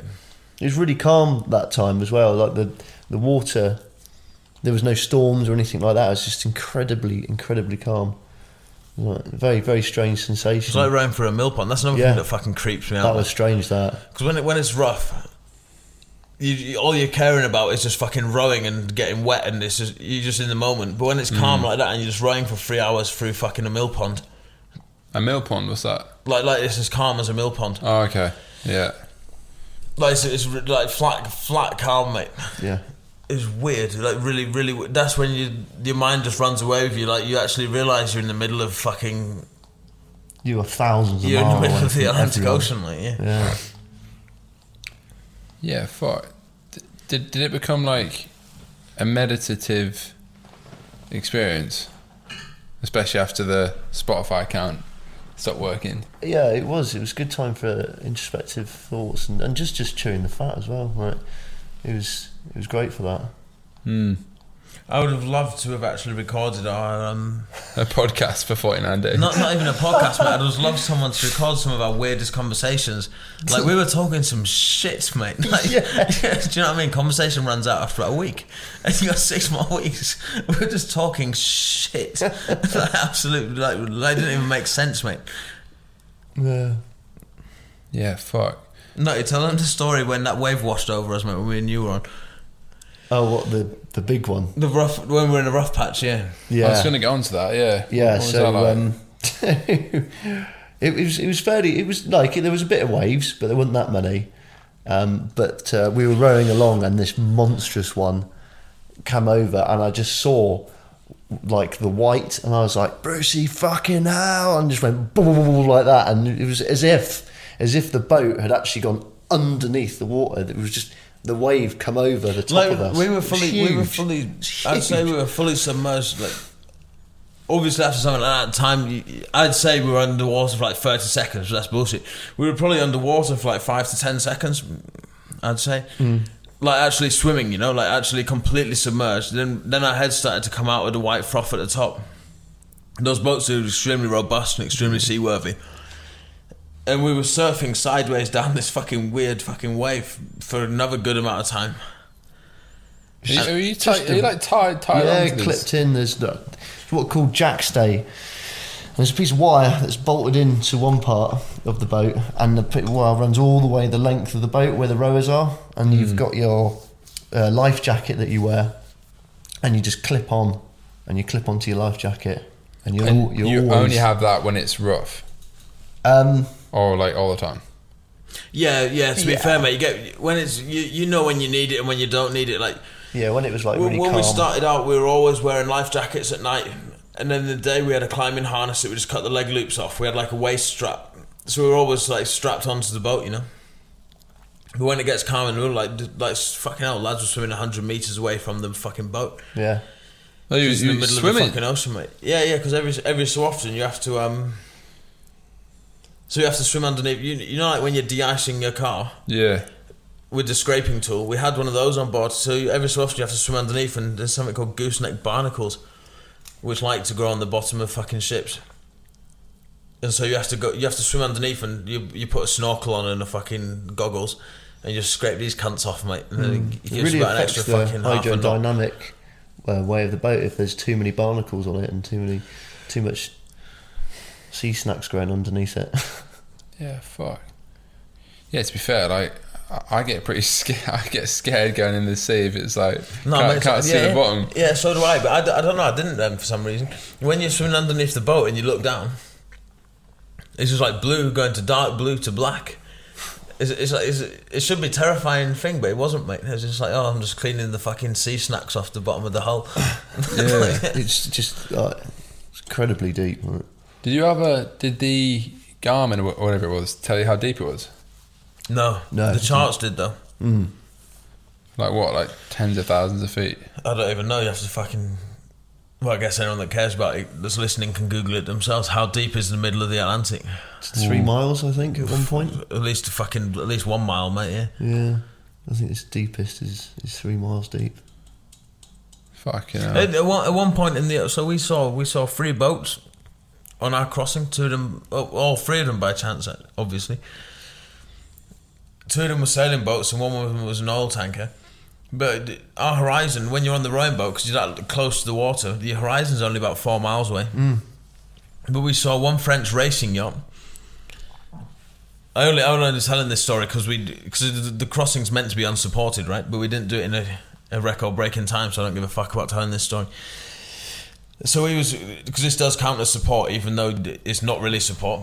So we were rowing across, and it was quite rough seas. Well, it was quite high seas. It wasn't like choppy seas.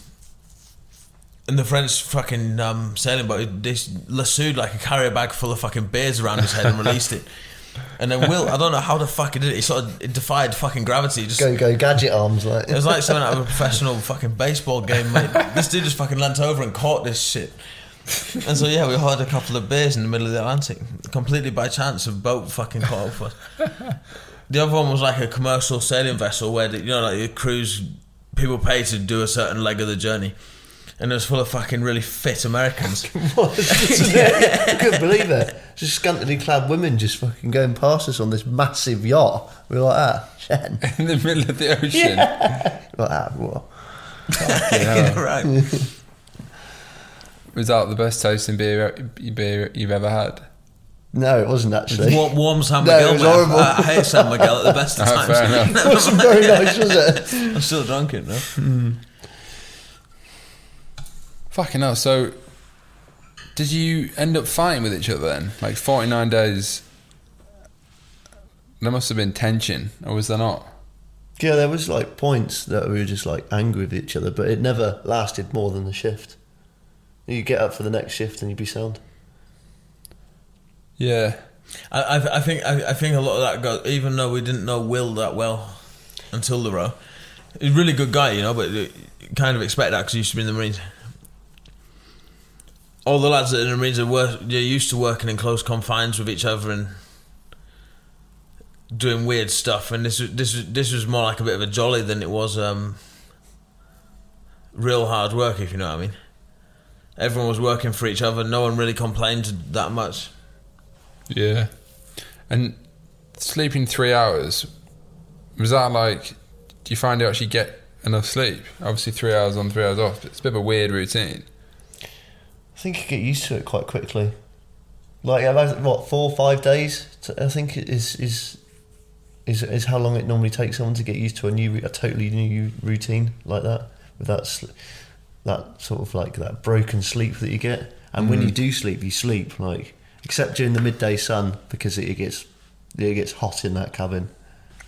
Yeah, if we were to do that again when it was calm, in the midday heat, I'd definitely break that down to like 1 hour on, 1 hour off.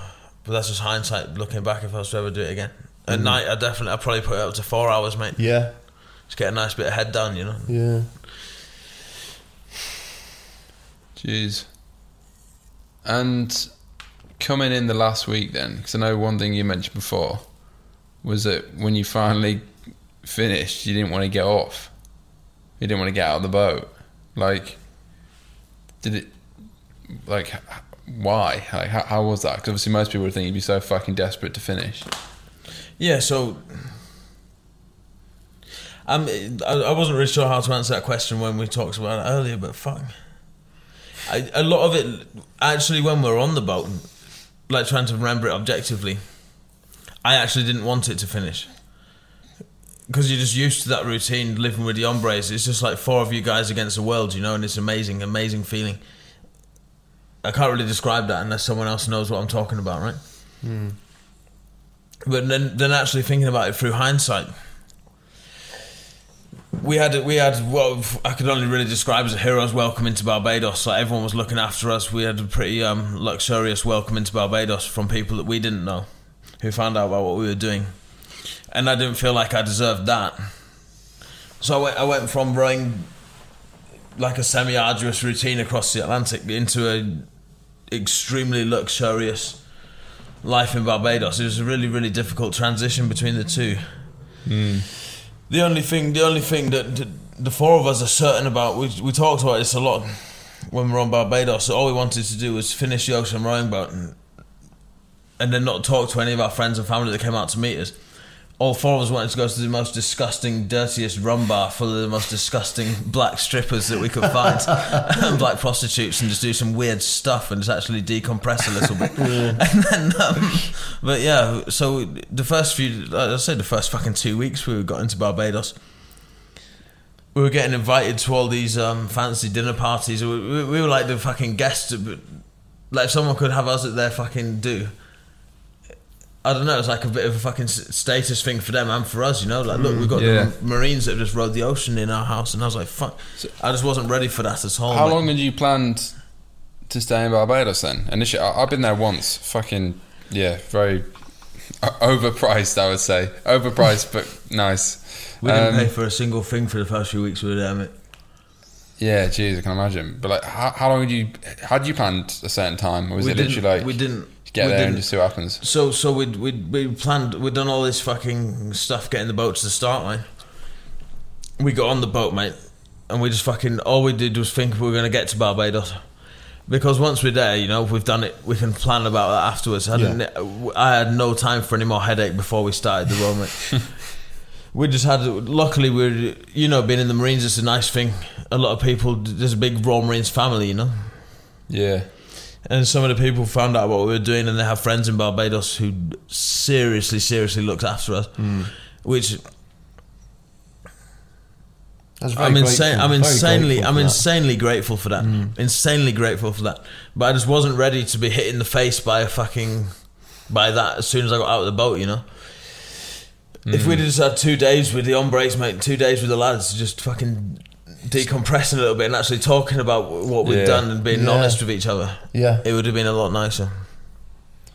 And how long did you spend in Barbados in total then? 5 weeks. 5 great weeks. Yeah. 5 weeks. Was that a 5-week bender? Yeah, it was a 5-week bender, mate. Yeah.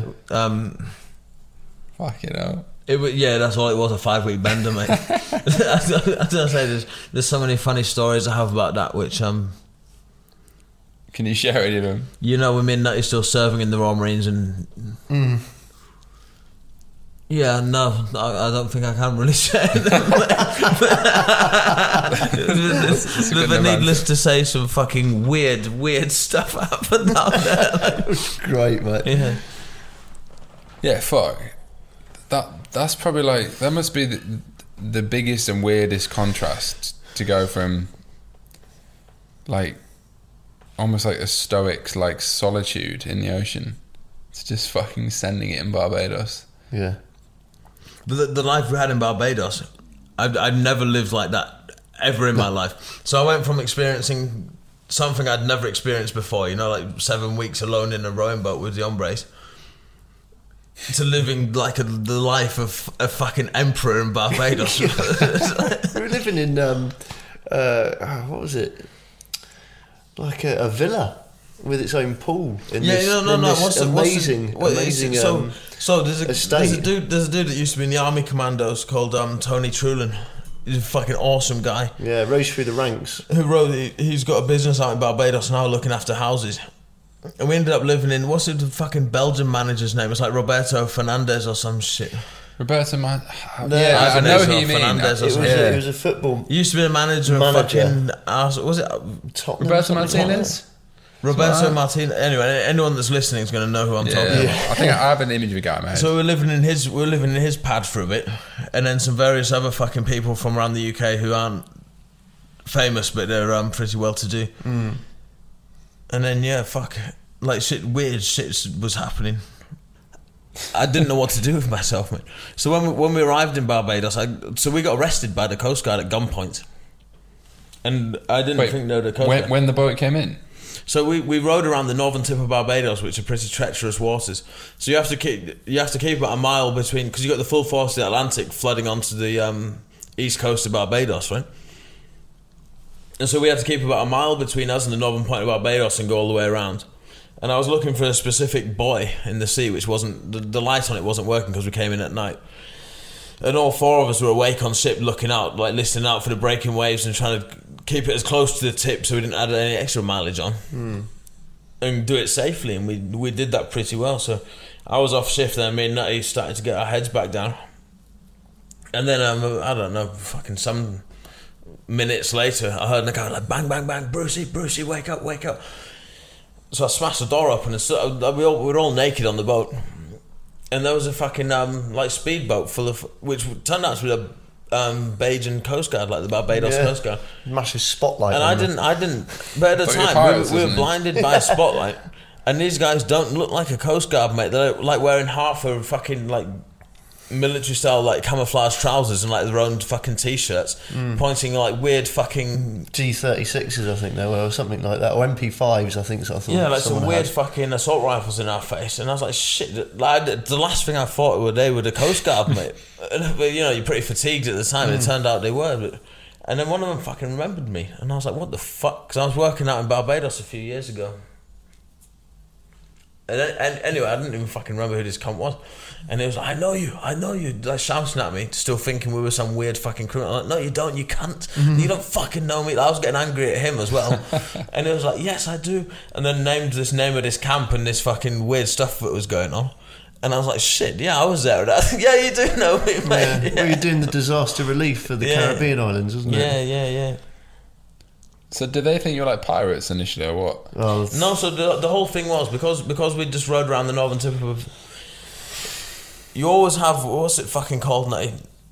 there's dangerous shoals around No. Is that what you're talking about? What's the radar thing we have called? Oh, the AIS. Yeah, the AIS. So it's like automatic fucking information system or something.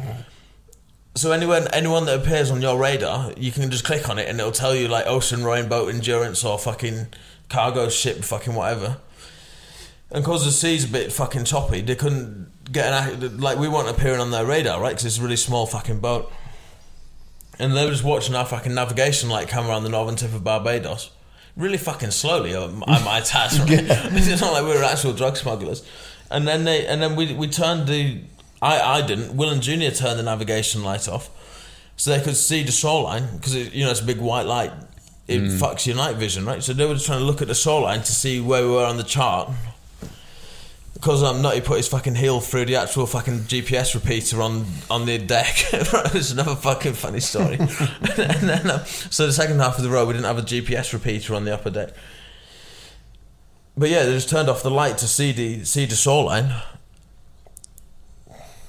And then because they'd just seen a light go out, they thought it was like some weird drug smuggling fucking mission going on. They were going to drop some drugs off onto Barbados. Because I didn't actually realise, but after being there for a bit, it turns out it's a huge drug smuggling route out of like French Guyana, like, from going up to America through the Caribbean. And then they pulled us over. Fuck. And then there were four of us naked, and they wouldn't let us go because our intention was to go to Barbados, and we'd just been at sea for 7 weeks. And they didn't believe us. They didn't really fucking care about believing us. Couldn't comprehend it. And they were like, nope, you're going to have to go to Barbados and do the COVID test and go into like 2 weeks isolation or whatever it was at the height of the fucking COVID thing in Barbados. Because they didn't have any COVID cases on the island, so they didn't want to bring any on. So there was no lockdown on the island. Well, there was a semi-lockdown on the island. And then so we were like a mile away from where we were going to land anyway, and they towed us in. And then we got off the rowing boat for the first time. And like Will jumped off and like spider monkeyed across the fucking hard and almost fell in the water at the other side of the jetty. And I was like, fucking hell, what the fuck's up with him? So I jumped off and started on my hands and knees trying to crawl up the jetty. Like, I couldn't stand up, mate. And then Nutty did the same. And Junior was just laughing on the boat. It's still in pretty calm waters, like flat. I was like, how the fuck? And he was like, fucking hell, you guys are trying to take the piss out of me or something. Like, it's not that bad. And then he jumped off and fucking rolled around on the jetty, mate. And then there was a hose pipe on the jetty, and we were like, fuck. We hadn't had a proper fucking wash in 7 weeks, mate. Yeah, shit. A lot of fresh water, right? And so we were all hosing each other down using a bit of shower gel that we had on the boat. Like, we were trying to hose each other down, like still completely fucking naked. And there was these 4 fucking black guys from the Coast Guard. Like, what the fuck do we do with these cunts? Like, they went and got us some Nature Valley oat bars and gave us them and some juice as well.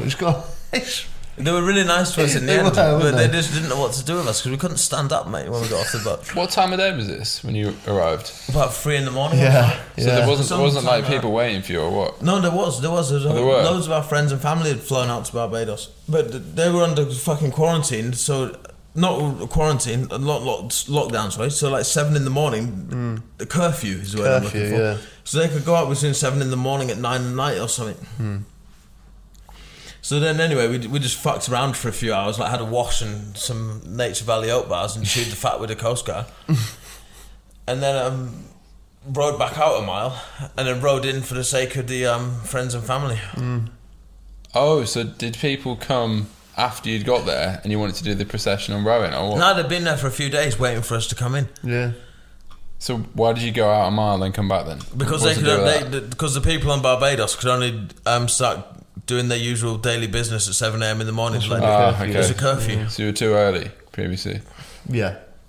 Otherwise, we were saying to each other, we'll just bob around in the west of the Isle of Barbados is pretty calm water, you know, because the Atlantic's coming from the east.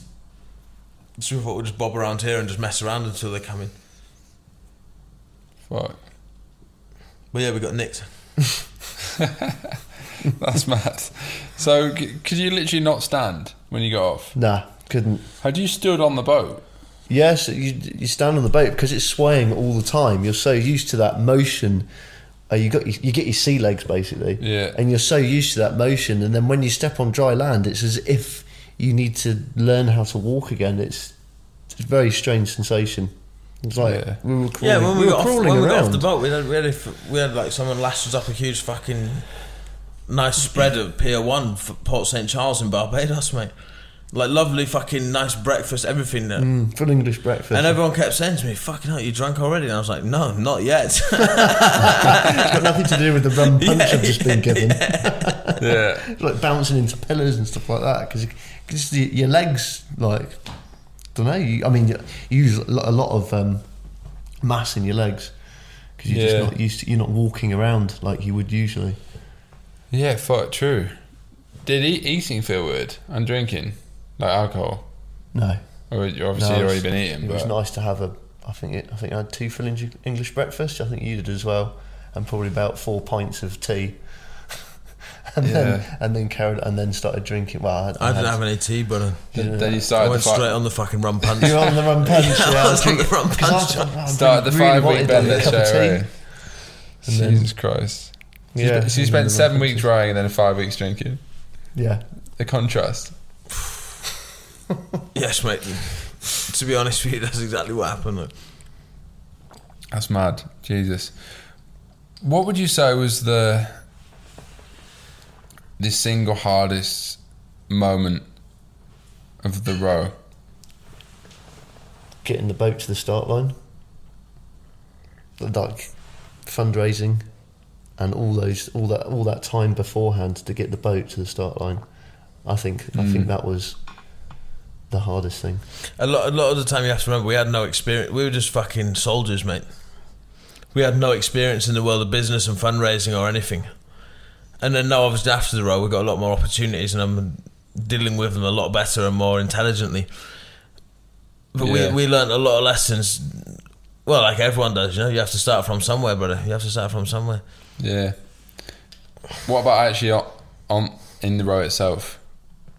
Was there like a fuck this moment? I mean, I'm sure there was quite a few, but you can't afford to have a fuck this moment, No, bro. yeah. The boat just has to keep moving. The greatest frustrations. What's the fucking hard? I'm still sorry. I'm just fucking talking shit. How do you answer that question? Maybe it was when the boat speed dropped, and there was a day where the wind was against us, the current was against us, and we weren't going anywhere. We were going backwards. That was difficult. I don't know about you, Brucey, but I thought that was quite... I remember, if you were talking about what I think you're talking about, we'd started so you have a parachute anchor. It's like a parachute you just chuck in the water, so if the wind's against you, you just stick a parachute in the water so you don't lose as much ground, and then you just have to wait out, mate. Because you're just wasting energy trying to row into it. yeah. That wasn't that bad for me, mate. I wasn't happy to not be rowing. Really struggled with that one. And we kept doing the same shift routine, so we'd have space in the cabins, you know. So I'd just be on deck, not rowing, and same with Nutty for 3 hours. And I was like, "Fuck, should we just row?" And I'm like, "Nah, mate, we're not going to we're just wasting our energy." But that wasn't the hardest point for me. Yeah, mad. But yeah, that really fucked me. I fucking hell, what was the hardest point for me? I definitely had ups and downs, man. I definitely had ups and downs. It's hard recounting it now. It all blurs into fucking one weird. This is like one ocean run. Yeah, done that. But it took fucking 7 weeks. Like, how do you remember the fucking? Yeah, true. Long time. I guess all quite similar in a way. Do you think you'll ever do it again? Yeah. I intend to do it again. Yeah. When? I was going to do it this year, but then we started messing around with the Antarctic survey and fucking weird fucking Arctic exploration. So should we talk about the Mission Atlantic for a second? Yeah, I was going to mention that. I forgot what it was called. Yeah, so what is that? So yeah, it's born of a in a weird way. So me and Chris Martin, who helped us out loads, it was his boat, right, that we rode in, and me and him were driving up to Newark to Freight International to meet a guy called Moz, who's also an ocean rower. Oh, he's rode an ocean anyway. And on the drive down, me and Chris were really chatting, like, because he's got a couple of ocean rowing boats, and he used to run and own the Great Pacific Race. And he started speaking to me about the idea of having an ocean kayak race, which people have kayaks across the ocean in like some weird boats. They have a little fucking tube that you sleep in on the end of the kayak. Anyway, if you're interested, Google it and have a look at it. But and he was saying to me, we should have a fucking ocean kayak race. I was like, nah, because everyone that wants to kayak across an ocean, they don't care about an event. There's no market for having an ocean kayak race, right? Everyone does it by themselves. You're not going to be able to get a lot of fucking entrance into that. But being in the core, everyone that me and Nutty have spoken to is like, yeah, I'd love to row an ocean. I'd love to have rowed an ocean. Which it turns out a lot of people talk a good ocean row, but they don't actually fucking deliver on it. Yeah, can imagine. But yeah, so I says to Chris, it'd be a lot easier if we start marketing the boats that you already have a military themed, so we get a lot of people from the military into these fucking boats. And he was like, yeah, sure. So this year we meant to have 5 boats, and 2 of them dropped out. We had a 2-para boat, which obviously they went to do the recall from Afghanistan, so they had to pull out. Then we've got 3 Marines boats in this year, and another boat which dropped out for other reasons. But next year we've got 4 boats. So then it came to the point where, like, shit, we're going to have to just give this event a formal name. And now it's called Mission Atlantic. So to backtrack a little bit, I was getting swamped down with loads of people talking a good ocean rowing, trying to find out, to create a bit of competition, between the Marines and the Paras, like an ancient rivalry, to get this event off the ground and to have something to make a good fucking story, that could last years, if you had a standing team between the Marines and the Paras. And then, yeah, we got messed around so much we had to start charging a deposit for every boat. So it's a £7,500 deposit for each boat that enters. Just as a little bit of skin on the table, so that then they're committed to actually. But it broke my heart when we made a decision to start charging a deposit. I wasn't about that shit, man. But then it showed me a different side of the fucking guys. Not all of them not all of their hearts are where their mouths are. Yeah, true. Probably like a lot of things in life, to be fair. Fuck. Yeah, well, I think I said to you a few months ago, I'd row the Atlantic, but it's one thing saying it, another fucking thing doing it. So I reckon, well, I reckon I'd do it. I reckon I could do it, but it would take a lot, for sure. Matty, one day, man, I'll do it with you, brother, if you want to do it. I reckon I do want to do it. Yeah, to be fair, it'd just be fucking sounds like a bloody adventure. To be fair, probably it's easy to say that sat here on a fucking sofa having had 2 beers and a red wine, but jeez, I reckon I'd be more likely to do that than fucking run a marathon, which I used to speak about doing. So I feel like it's rowing. It's like water. I don't know. I feel like there's something there with it, but fuck, I might have to get it arranged. It's not an accident that we're sitting there in the living room looking at the Thames as we speak, is it? There's something that calls to you about from the water, isn't it? Yeah. What the fuck? There's a quote. I forgot who fucking read it. Who fucking said it, sorry. It's from that book that we just read, Reading the Water. Reading the Water. By someone fucking Goonie. I just remember the last name because it was weird. But yeah, there's a really good book that me and Nat have just read anyway. And it says if there's magic in the world, it's in the water. Fuck, that's kind of If magic exists in the world, it comes from the water. Yeah, jeez. Something about the elements, isn't there? Fire and water and wind is sort of like you're at one with nature. Sounds quite Chad really, but I think it's quite levelling. Yeah, it's very true. Like you always feel, well, I don't know. I always feel more peaceful if you go like listen to the sea or something. Yeah, that's true. Because like the whole world's become. I guess this experience sounds like it's like the fucking opposite of what most people spend their days doing now, which is just, essentially glued to a screen, living these fake lives through social media and shit. Yeah, I think people just need to connect with nature again. But you just take it back to basics and do like fucking 4 blokes in a boat rowing over. Like you can't fake that shit. Being in the Royal Marines feels like I'm living in a fake life. Really, how so? I don't know, man. A lot of people leave school and go to university, not for the sake of getting a degree, but just for the sake of putting real life off for a few more years. And I think I've done very well at doing that in the Royal Marines. I'm just putting real life off. I'm just delaying real life by doing this kind of stuff, mate. but what is real life? Good question. Yeah. Because, I mean, I would say what you've done is a lot more substantial than what 99% of society do, which is just go and follow a path that they're not actually probably interested in. So putting real life off, what is that real life that you're putting off, do you think? No, yeah, it's a good point, man. Really good point. How long can you make it last? As in being in the Marines, doing this shit. Yeah, it doesn't last forever, brother. Well, I guess on that, one of the last questions then, you mentioned, like it's not this lifestyle in forever, etc. What do you both see yourself doing next? Like, obviously there's potentially another Ocean Row on the books. Arctic exploration as well. Yeah.